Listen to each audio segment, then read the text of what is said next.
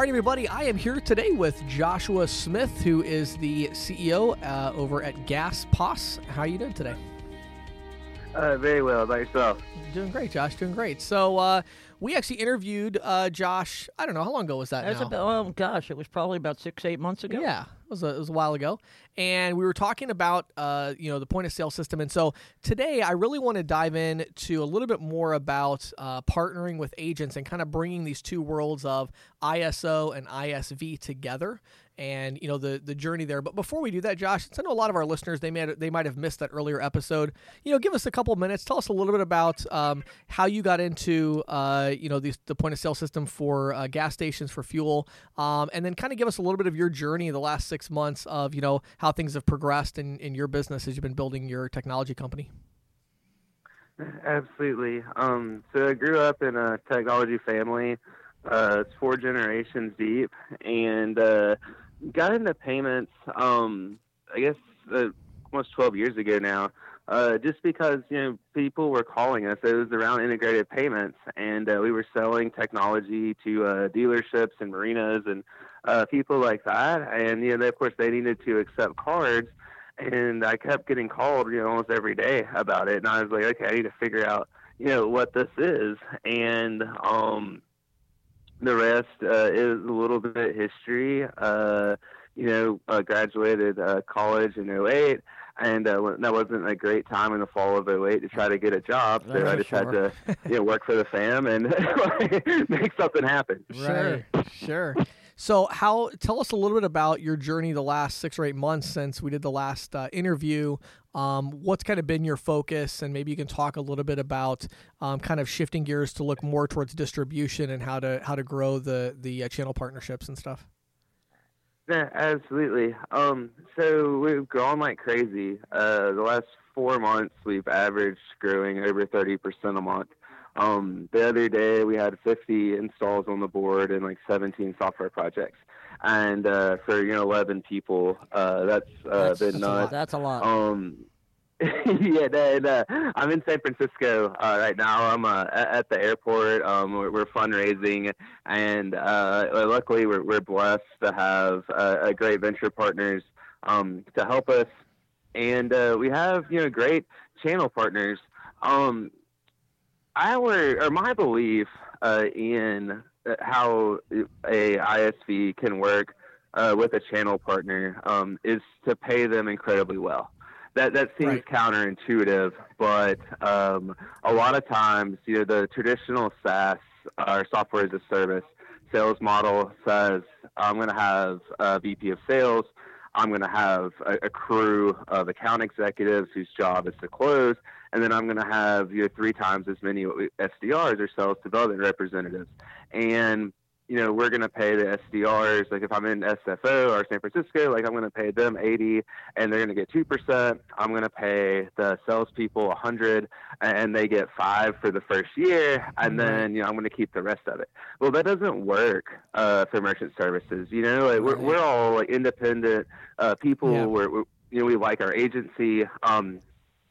In the philosophical sense, and also in, I guess, the real sense that we have like agents, but we like to be independent. We're free thinkers. Right. And so what we've done to build out our channel partnership is we took our competitors and we said, okay, we know that if one of our partners sells X system, they'll make Y dollars. And so we grossed that up 10%, and we said, that's how much you make if you sell for us. And the idea is, to put cash in people's pockets immediately.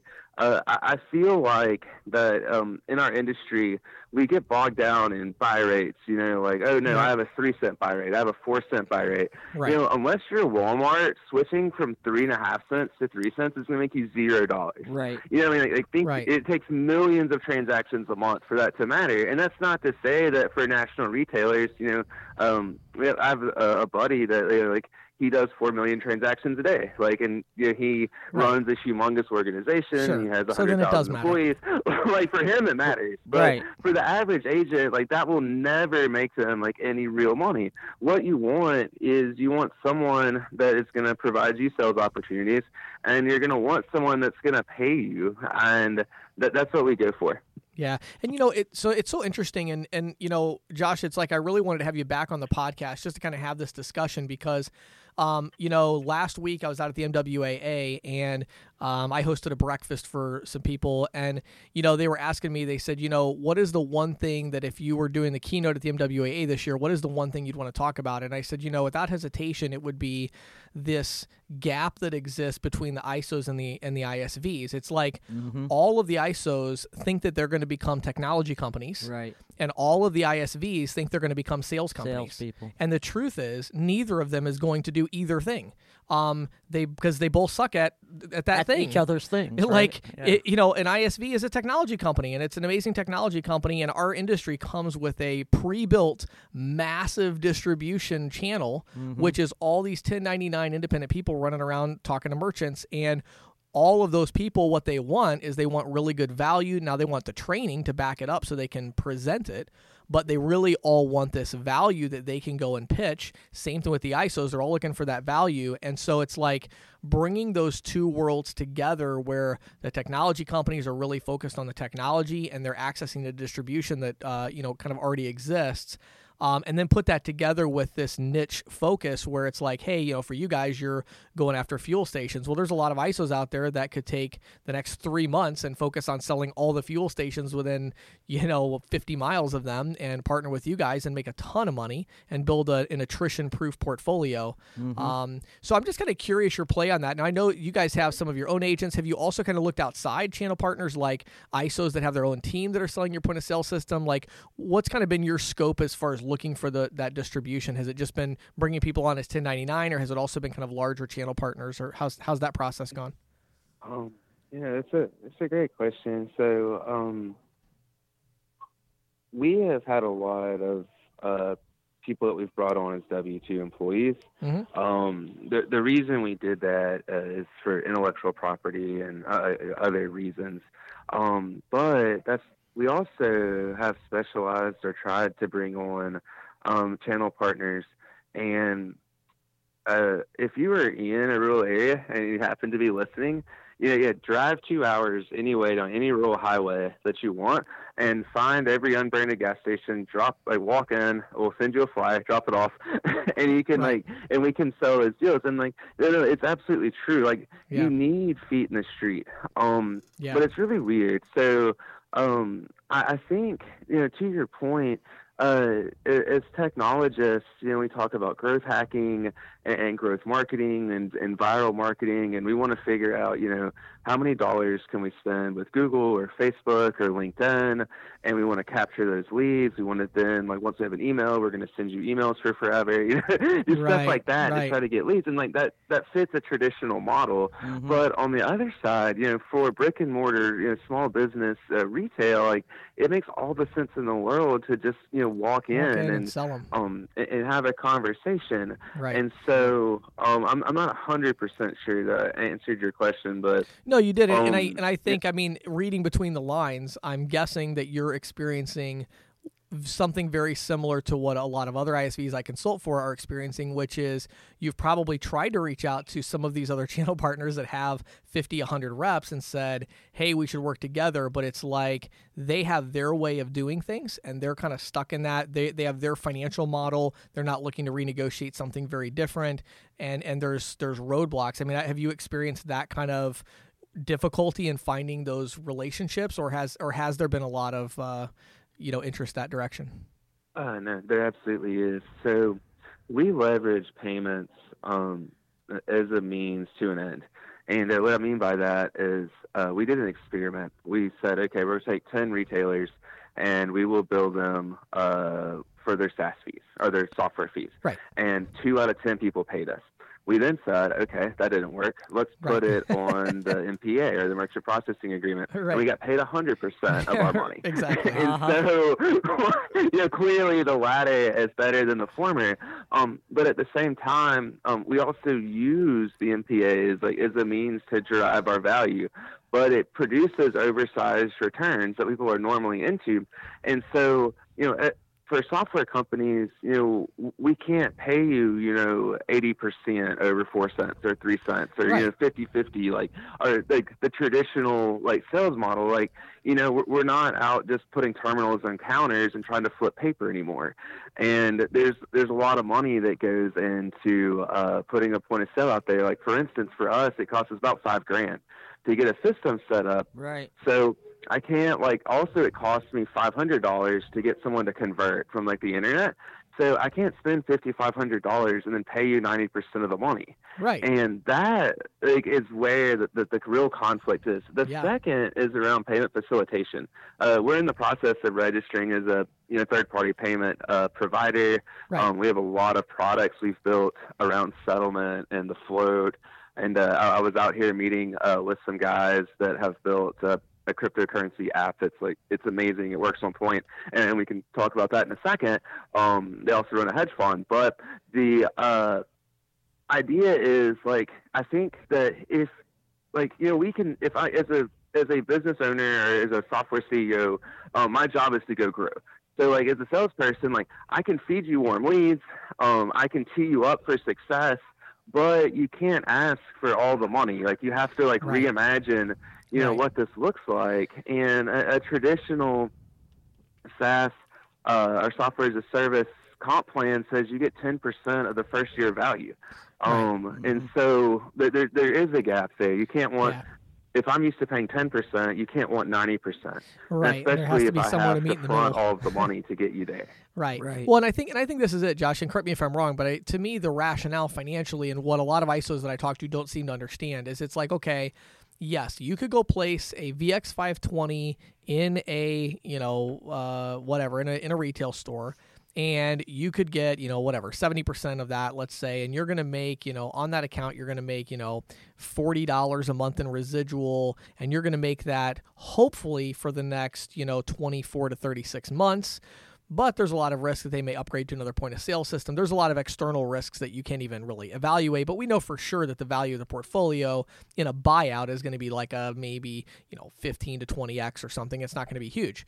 But what you're doing is it's okay, number one, the margins are going to be higher. The split is going to be a little bit lower. But the thing is, we're talking about people that are wrapping their entire business operation around something that's going to lock in the payment processing. Mm-hmm. So the multiple on that, it's just worth a lot more because, even if you're getting Right. a lower percentage or whatever, whatever you're getting long term as an ISO, that's going to be locked in and it's attrition proof. And it's long term, right? Yeah. Yeah. So I don't know. Am I on the right track with that, Josh? Is that kind of the value prop for why an ISO should offer something, working with these niche ISVs like what you guys have to offer? Yeah, it absolutely is. So if you took a super sticky portfolio, you could get 30 months on that. Right. Fintech companies are trading today at 20 to 50 times revenue. So if I Right. do $1 million a year, my company's worth $20 to $50 million. Right. And that assumes double-digit month-over-month growth, which is it's an insanely hard thing to pull off. And Right. Especially literally, for 30 months. the growing part's easy. It's the not dying from growth that's hard. Yeah. But on the same side, if you can marry those two together, there's a lot to be made. And we enter into, what I want to think about this, we enter into 60-month agreements, and the metric that people care about when they're investing is what we call net negative churn. And what that means is that we are going to increase the value of our existing customers more than the amount of customers we lose. Right. Then you think about the traditional, if you go buy a portfolio, you're going to lose 40 to 20% of your customers. Right. So to have net negative churn, I'm not good enough at math to figure this out, but you can imagine that lot. it's the polar opposite Yeah, of that. exactly. So Right. selling sticky technology and providing value, that was my last sign off when we did this, people are happy to pay for value, and they buy things from people they like. Mhm. So if you can be someone that someone will like, and you can provide them value, you will have a customer for life, and people are super smart. They also know like that, our game of trying to save people money is going to zero. What's the Right. WorldPay is, for instance, advertises petroleum payments at 2.9 cents a transaction. Like it's if you do 1,000 transactions, $29. Like no one's making money like off of that. Right. Why not? We make 10 times that just on our software fees. Right. So like Right. and then we make more money on top of that because we just are there for them. And the way we do it is simple. We answer the phone. We we give them a system. Like it's just technology that they need. Yeah. And making the technology usable for them. Right. Yeah. Right. Which is the Yes, the ma'am, most expensive absolutely. part. Most expensive part. Yeah. Paying the developers. So Josh, and I think this is so good. And I do have one other thing I want to talk about that's kind of separate from this main issue. I want to talk about cash discounting a little bit. But before we get to that, I mean, just to kind of summarize, and again, correct me if I'm wrong with any of this, but the main reason I wanted to have you back on here is just I'm really passionate right now about this opportunity that exists. There's this gulf that exists between ISOs and ISVs. Mm-hmm. Two sides to a market that are in obvious marriages should be happening here all the time, and they're not. And so what I find is on the ISO side, I find a very rigid, this is how we've always done it. We have our buy rate. We have our ridiculously high split because it's all commoditized. We pay our salespeople this, And so there needs to be a willingness on the ISO side to say, well, hold on, that model is going to be dead in 5 years. So instead of that, let's keep that going, but let's also start to explore some verticals we can go after. Let's find a good ISV. And let's be willing to say, hey, when you make a sale of this, maybe there's more upfront money for the sales rep, not as much back end, whatever it is, but it's attrition proof and it's going to be valuable long term. Then on the ISV side, a lot of the ISVs, as you mentioned earlier, it's like they don't want to pay. They look at it and say, well, I'm only paying, 10% of the first year's value when I sell an internal lead. Well, yeah, but this isn't an internal lead. You don't have to pay salary on a bunch of people. You don't have to take that risk. You don't have to pay the acquisition cost as far as the commission goes. So the ISVs have to be willing to adjust their model to get it a little bit closer to the ISOs and figure out what the ISOs are looking for and how they want to get a piece of the long term. And so there's kind of that compromise that has to happen in the middle for these channel relationships to develop. But once a channel relationship like that actually happens and you really have that partnership and that symbiosis where the ISV is providing extensive software training, whether through screenshot videos or whatever, and they're helping to train the channel partner agents. The channel partner agents are out there pitching it and they're seeing the results of it. It's so much easier to sell. It's so much more fun to sell once you know what you're talking about, and it's so much easier to find the right people to target that there's a big opportunity that exists there, and it's one that, in my opinion, in our industry right now, it's the biggest opportunity that's just not really being taken advantage of. So I don't know. That's my thought on it, Josh. You have anything to kind of add to that summary there? Yeah, no, absolutely. So Zenefits was the fastest growing SaaS software company ever, and they had 100 salespeople.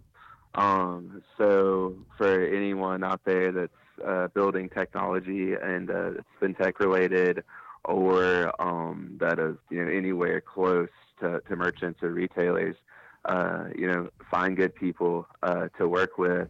On the other side, to the ISOs, if you can make a relationship with the software company, train your salespeople, make sure that they have integrity, that they don't mess up a good thing, I guess, so to speak. Because again, we're judged by we can't have not only like 1% churn, we have to have zero or net negative churn.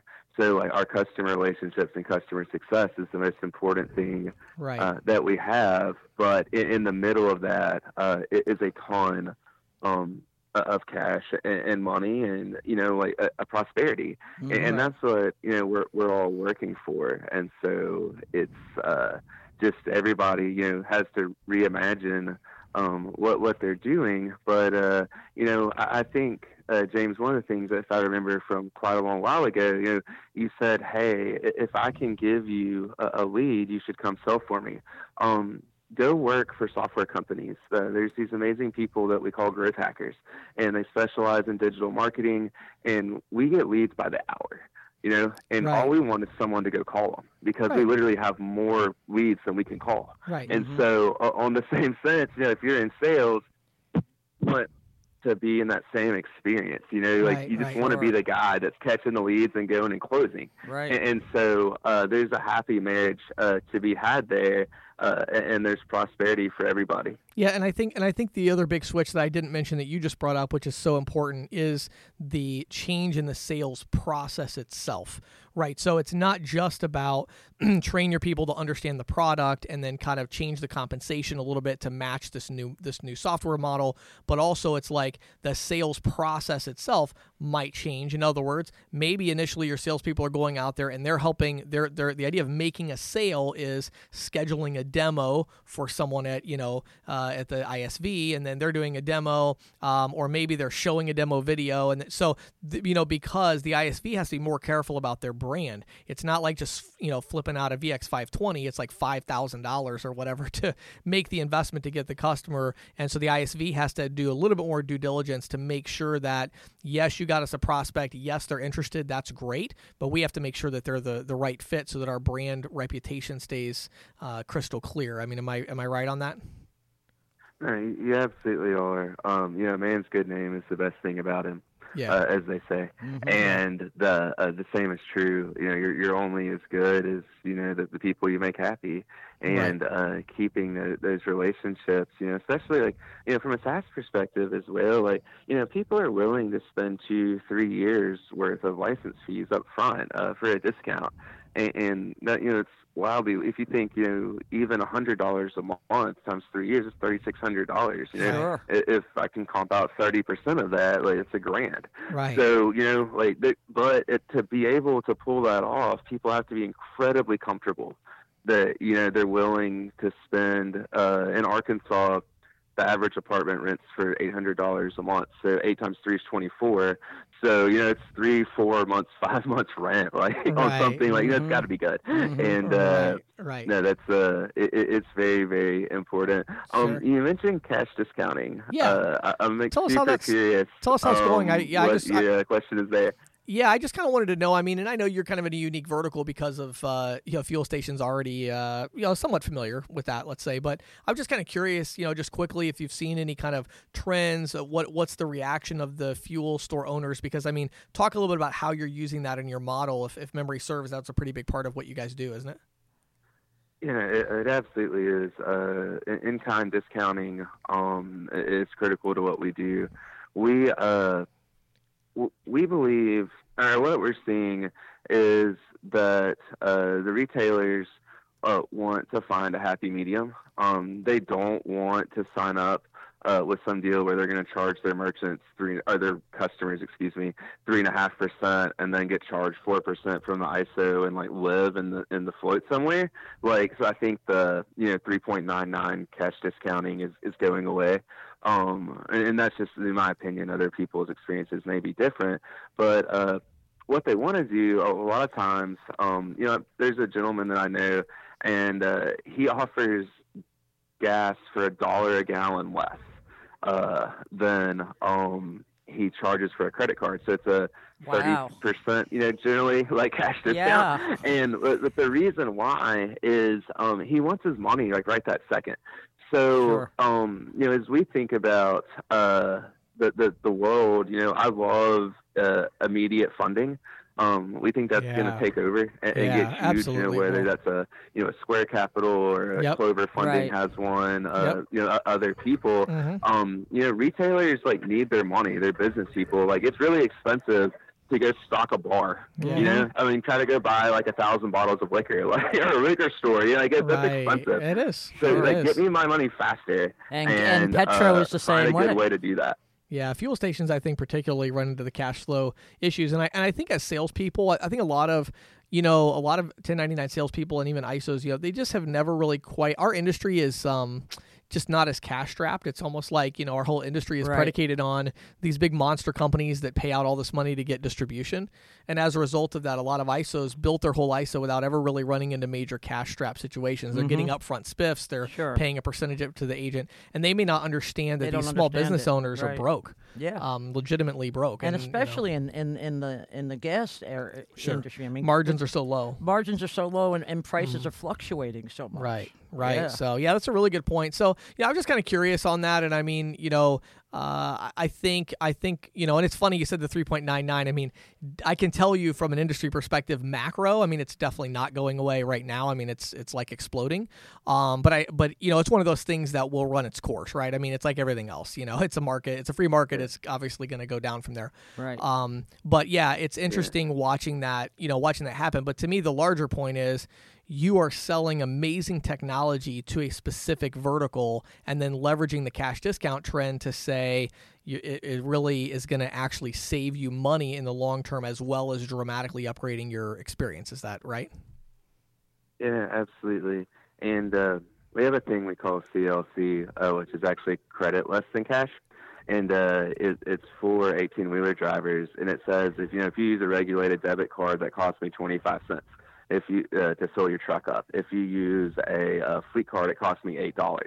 So I can give you a $5 discount on every time you buy gas. And when you're buying gas every 24 hours, $5 a day adds up huge, especially when fuel is their number one expense. So it's kind of the exact opposite. But yeah, no, I mean, we all live in our own echo chambers or bubbles, and like selling to tobacco stores.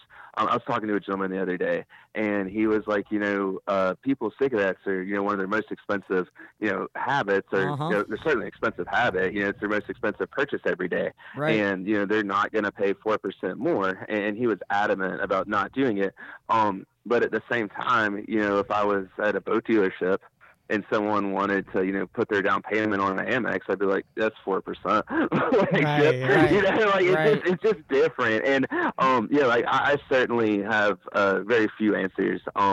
We do what we call A/B testing, which is we have an idea, we test it, and if we get 10% of people that look at it and think it's a good idea, we think we won. I'm wrong generally 90 to 98% of the time, and 2% I'm super happy. You just got to test it out and see what works. So, but I think the larger trend though is, I mean, that model is very interesting, and I think we're going to see more and more. And it's funny too. I mean, just to clarify, I mean, obviously none of us are lawyers here on this call, so this isn't legal advice or anything. But I mean, it sounds like what you're using there is kind of under the umbrella of like the in-kind incentive under the Durbin Amendment of you can provide an incentive to get somebody to pay with the fleet card versus a rewards card or whatever. I mean, that's kind of generally speaking, that's what you guys are doing, right?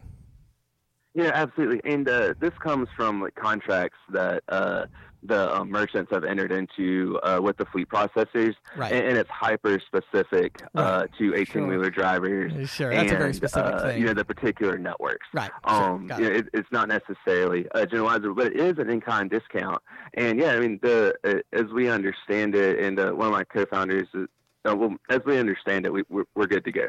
And the merchants like it, and but I mean, obviously, being compliant with legal and regulatory is super specific, important. And definitely consult your attorney. Well, and again, it's like, though, I think it's, the interesting thing to me, I guess, is just that larger trend. I think we'll see more and more ISVs coming in because right now, cash discounting and surcharging, both of those are incredibly not integrated into anything right now. And which is one of the reasons I like interviewing you, Josh, because it's always interesting that you guys have kind of from the foundation built it that way. But I think we'll see more and more ISVs going down that because they're going to realize wow, this is like the absolute perfect thing to sell because it's high margin, it's amazing technology, and it's free or not free, but virtually free because we're passing the cost on. So it's kind of an amazing pitch to be able to use. So for sure. Josh, I really appreciate the time today. That was it's just such an interesting conversation. I think I could keep going for another hour, but I guess we better cut it short. So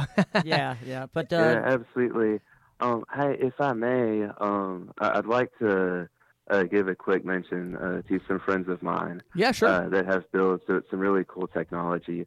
So it works on point, and they're looking for salespeople. Okay. And it's basically a blockchain payment technology. Okay. And the idea is, it's payments as a service. Sure. So there's no interchange fees, there's no settlement fees, there's nothing, and all they do is you sign the retailer up, the customers can use an app, and they can pay with anything they want, from Bitcoin to Litecoins to they are probably 60 to 90 days away from allowing people to pay with fractional shares. Sure. So if you have like a share of P2P IBM, stuff. and say it was $100, and you wanted to buy a cup of coffee, you could pay with 5% of one share of IBM for anything. And so it's going to fundamentally change the way commerce happens. And they're called Token Vault, and they are investment bankers and technologists at heart. And it's backed by one of the largest asset managers on the planet, $750 billion under management. And, they are amazing people. And it's, as people talk about, changes in fintech and changes in, the way that we commerce with each other. I don't even commerce. That's not a real word, but it's the way that we transact with each other. Being able to open any asset that you may own to like any real time thing. Like how bad is it, or how problematic is it? It's like, hey, I want to make a purchase, and I'm up on my, Berkshire stock, so I'm going to sell a little bit of it. That takes 3 days, 3 to 5 days to get my money, and then I've got to wait. But the future is we'll digitize it and do it instantly. And for the merchants, they get their money in real time, so there's no settlement. It's just instant. The customer pays and you get your money. So again, it's called Token Vault, and it's amazing. So the name was Token Vault, and just to clarify for those that may not understand, you said it works on Point. I assume you're talking about the Point Terminal, POYNT. It's an app on the Point Terminal, right? Yes, sir. Absolutely. Okay, got it. Josh, what if they want to learn more about you? I'm sure there's ISOs listening, agents that are like, hey, I want to learn more about you. Where would you send them?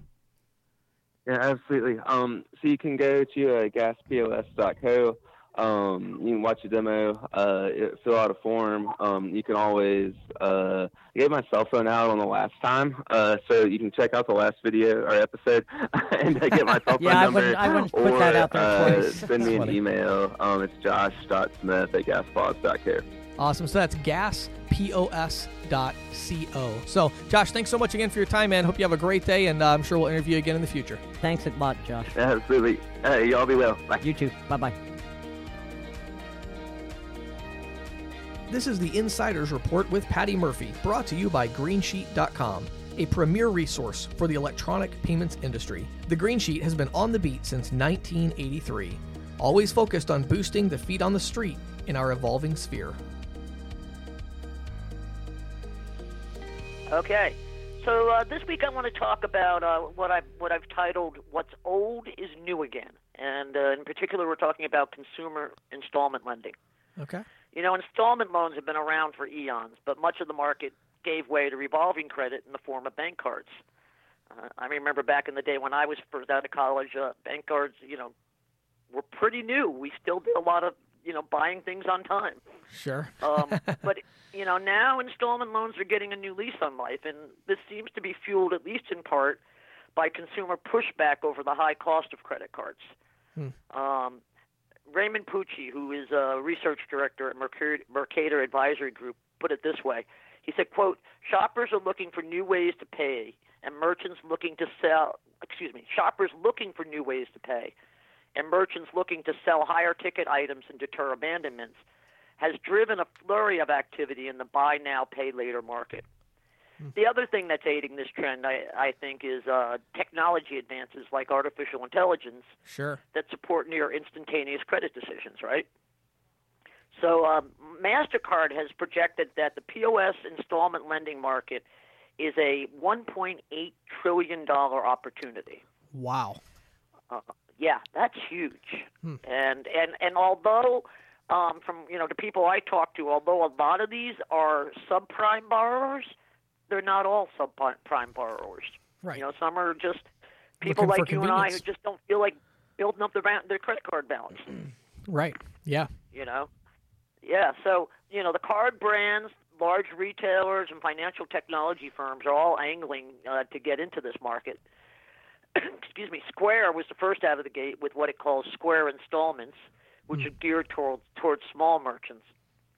When I was researching this, I found a data point that I thought was interesting. Square says that it's a survey of consumers that it undertook last year found 68% would be more apt to shop at a small or local merchant if they offered POS loans. Huh. Wow. Yeah, I thought that was a pretty significant number, and I thought, you know, especially for people that we're talking to, you know, for the Sure. folks out there. I mean, you're dealing with a lot of small merchants. This is something you should look at if you're not already. Yeah. You know, and isn't this, Patty, this is, so when you talk about these installment loans, I mean, just to kind of throw a name out there, but I mean, this is similar to like Serve Credit. We were talking about to Mark Beauchamp, exactly. right? In fact, it's exactly what Serve Credit. In fact, I talked to Mark when I was prepping this. You know. Sure. Okay. I mean, one of the things that Mark said to me, and that's Mark Beauchamp. For those who don't remember, we interviewed him here probably about 6 months ago. I think. Yeah. Yeah. Yeah. Right. And he told me that merchants using his platform to offer POS installment loans are seeing sales lifts as high as 20 to 25%. Well, I'm really not surprised. Actually, it's such a need right now. You know, it's really that's and I think too. The other thing is, I think offering that doesn't it kind of put you in your brand in a different position with your customer when you know you have this relationship with them. You know, it's very different. Right. Very different, and it's like, hey, you know, you can't afford this right now. We can help you do that. Right. Yeah. Well, I love it. You know, it reminds me. Yeah, I mean, it reminds me, in fact, you know, of I buy all of my electronics, you know, my computers, my stereo stuff, my TVs from Best Buy because they have this great, you know, they have a great buy now, pay later plan. Usually it's 6 months, same as cash. Wow. And that's kind of similar to what we're talking about here. Yeah. Yeah. Absolutely. You know, and so. You know, I think, you know, just to show you what some of the other people that are getting into this, other companies, MasterCard and American Express are major investors in a firm called Divido, which has a white label platform that supports these programs. Sure. MasterCard also has acquired a firm called Vise, which supports various consumer financing options, including POS installment loans. And then in June, Visa announced that it's piloting a suite of APIs to support POS installment loans. Huh. And the pilot includes a select group of issuer banks and merchants. And Visa's saying they expect these APIs to start being available early next year. Right. Okay. Now, the specifics of these types of programs vary, but the bottom line is, like we said, you don't have to pay everything up front at the point of purchase. Sure. Here's how one Visa exec put it. He said, quote, "We expect installments to become a foundational method of payment at checkout for both domestic and cross-border payment transactions." Yeah. You know, historically, installment plans have been used for large dollar purchases. You know, like I said, electronics, home appliances, furniture, they all top the list of purchases placed on these installment plans. Yeah. But a recent survey by Oriema Research found interest in using these loans for smaller dollar purchases, even groceries, which I find kind of baffling. I mean, wow. I don't know about you, but if I'm going to eat my lobster tonight, I don't want to pay for it next month. You know, it is. It's interesting, and I think, you know, I mean, it's interesting because I'm sure there are definitely going to be there's always going to be people that are going through that difficult time where, you know, maybe they're in between jobs, you know, something like that. And so, yeah, I mean. Being hit and they're just out of cash. Yeah.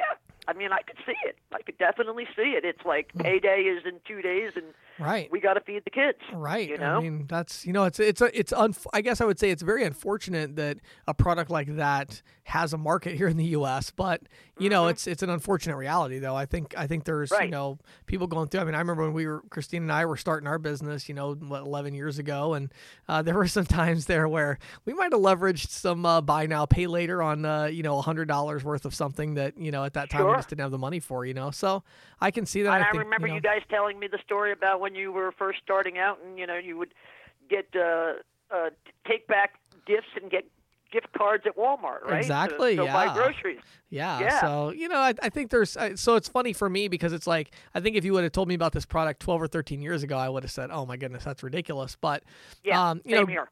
Yeah, but going through situations myself, way back, and then it's like, so you always kind of have that in the back of your mind of like, wow, there are people that are struggling for a variety of reasons, and there's times that they're struggling. Yeah, exactly. I mean, it's not like about when you started out. When I got divorced, it was really tough. I suddenly had half my income. Right. And it was a struggle for a while there. But, sure. So I think those products definitely have a place for sure. Yeah, and here's an interesting thing because I was thinking of this because I was remembering you and Christina telling the Walmart anecdote several months ago.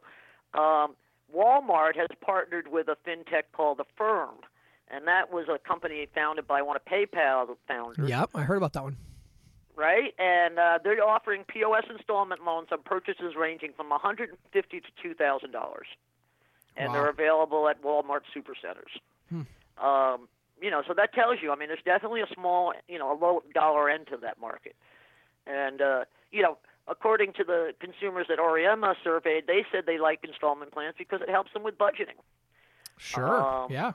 And, of course, merchants, like we said, they don't have to turn sales away, and they actually are seeing sales lifts. And, of course, for the ISOs and MLSs, there are residuals to be had on every installment payment. So, it's a great opportunity. Oriema's research suggests that the option resonates with both credit and debit card holders, but that it's more of a draw for debit card holders, which I thought was interesting, which kind of goes with that budgeting thing, They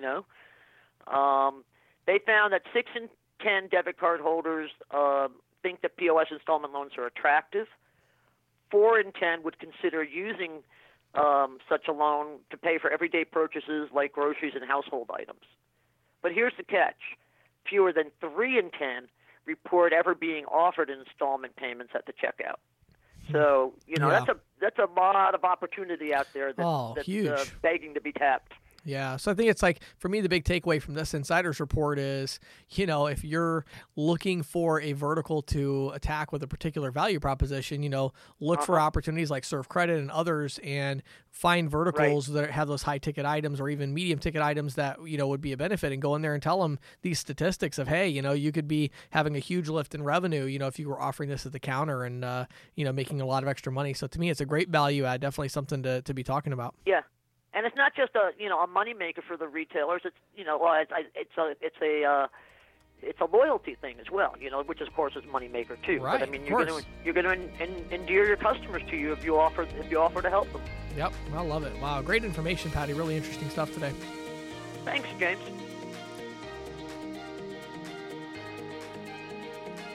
This is Questions from the Field, brought to you by InstantQuoteTool.com.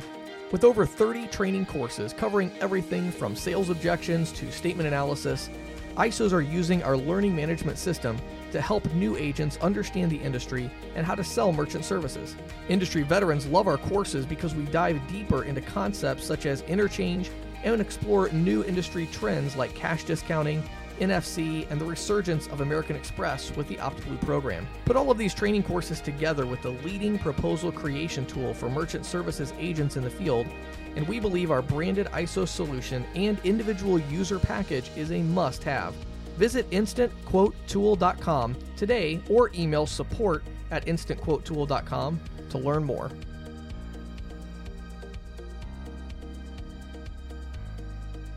So last week, Patty, I was talking about the enemy of yes, which is maybe. Yeah, I found that really interesting, actually. Thank you. So actually it came from a consulting that I did recently for a software ISV, ironically, and here we are talking to Josh today. Josh this week, right. But we were talking about closing sales, and that really came up as an issue. And so what I want to talk about this week is, okay, so you're like, okay, James, I get it. I don't want to get maybe, I want to get a yes or a no.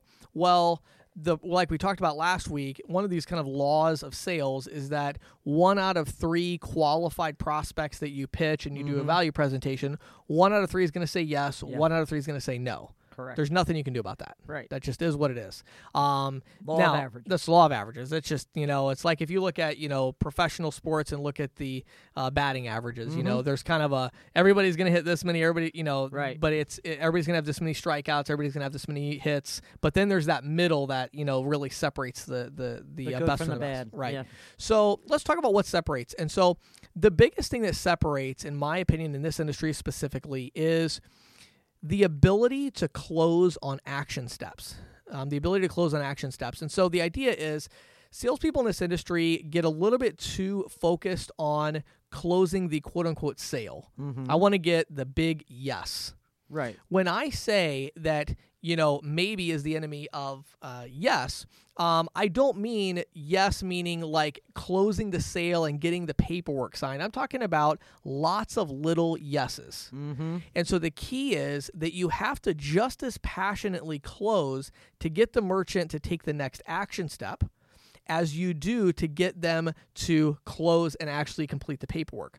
I actually close harder on stuff like, we need to have a follow-up meeting. Mm-hmm. If we need to have a follow-up meeting, if, let's say the partner's not there. Right. And the business partner's not there, I talk them through it a little bit. A couple things I'm going to do in that situation. The first thing I'm going to do is I'm going to make sure that I have sold the person I'm speaking to right now. Uh-huh. So I'm going to start by saying, well, hey, I totally appreciate that. I certainly would not want you to make a decision you're not comfortable with. But how do you feel about what I just said to you? Exactly. Yeah. And, use hypotheticals, So assuming your business partner likes it as much as you do, Mm-hmm. are there any remaining questions you have, or are you ready to move forward? Mm-hmm. Right? And they might say, well, I think it's too expensive still, but I'd like to talk to my business partner. Uh-huh. Well, you're dead in the water. Right. They're going to go to their business partner and say, this is too expensive. Let's not meet with this person. Right. Now, what a lot of salespeople will do is they'll say, oh, okay, well, when should I come back? Instead of saying, how can I make this more palatable? Right. You have a maybe. So you got to get it to a yes or a no. So don't waste your time. Instead, you're going to say, well, you know what, then before we schedule that meeting, I want to make sure I have you 100% on board because, frankly, I want us both to go into the meeting with the intention of let's talk to your business partner and convince make him. this work. Right. Yeah. So what are your concerns? Tell me more about it. What can I do to make the value, make it more valuable? What are the concerns you have? Close them first. So first of all, whoever I'm talking to, I want to close them. And then number two is, again, I want to get them to take the next action step. So I would say, okay, great. So once I have them convinced, I'm like, so let me get this straight. We need to talk to your business partner, but assuming your business partner likes this as much as you do, we're ready to move forward. Is that what I'm hearing you say? Yes.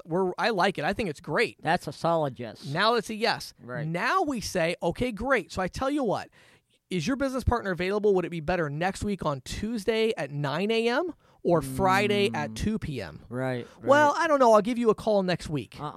That does not work. Nope. That's a maybe. Yeah. You've got to get a yes or a no. And again, you're going to lose some people. If I keep pushing this and saying, well, okay, yeah, sure, no, I understand that, but what's the best time, generally speaking? Because I definitely want to get a solid time in the schedule because I know we're both going to get busy and we're going to forget all about it. Forget it, yeah. And they say, well, I don't really want to schedule right now. Well, let's go back because I'm, really, whenever somebody doesn't want to schedule to follow up with me, there's usually some underlying concerns. What are those concerns that you have? Right.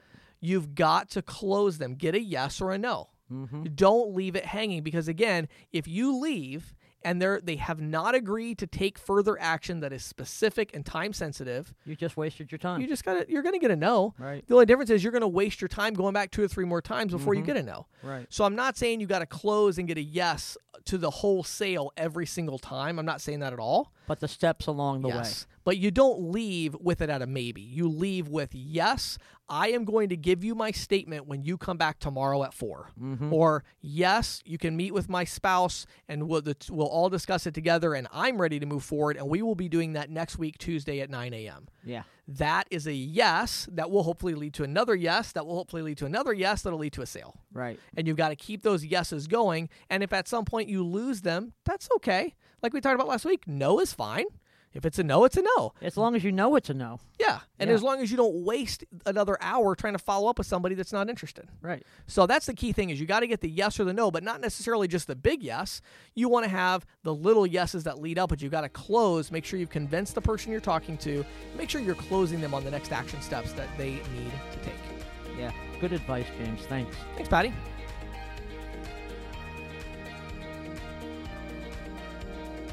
Thank you for listening to the Merchant Sales Podcast. Whether you are an industry veteran, processing executive, or just trying to learn about the payment space, we appreciate your time.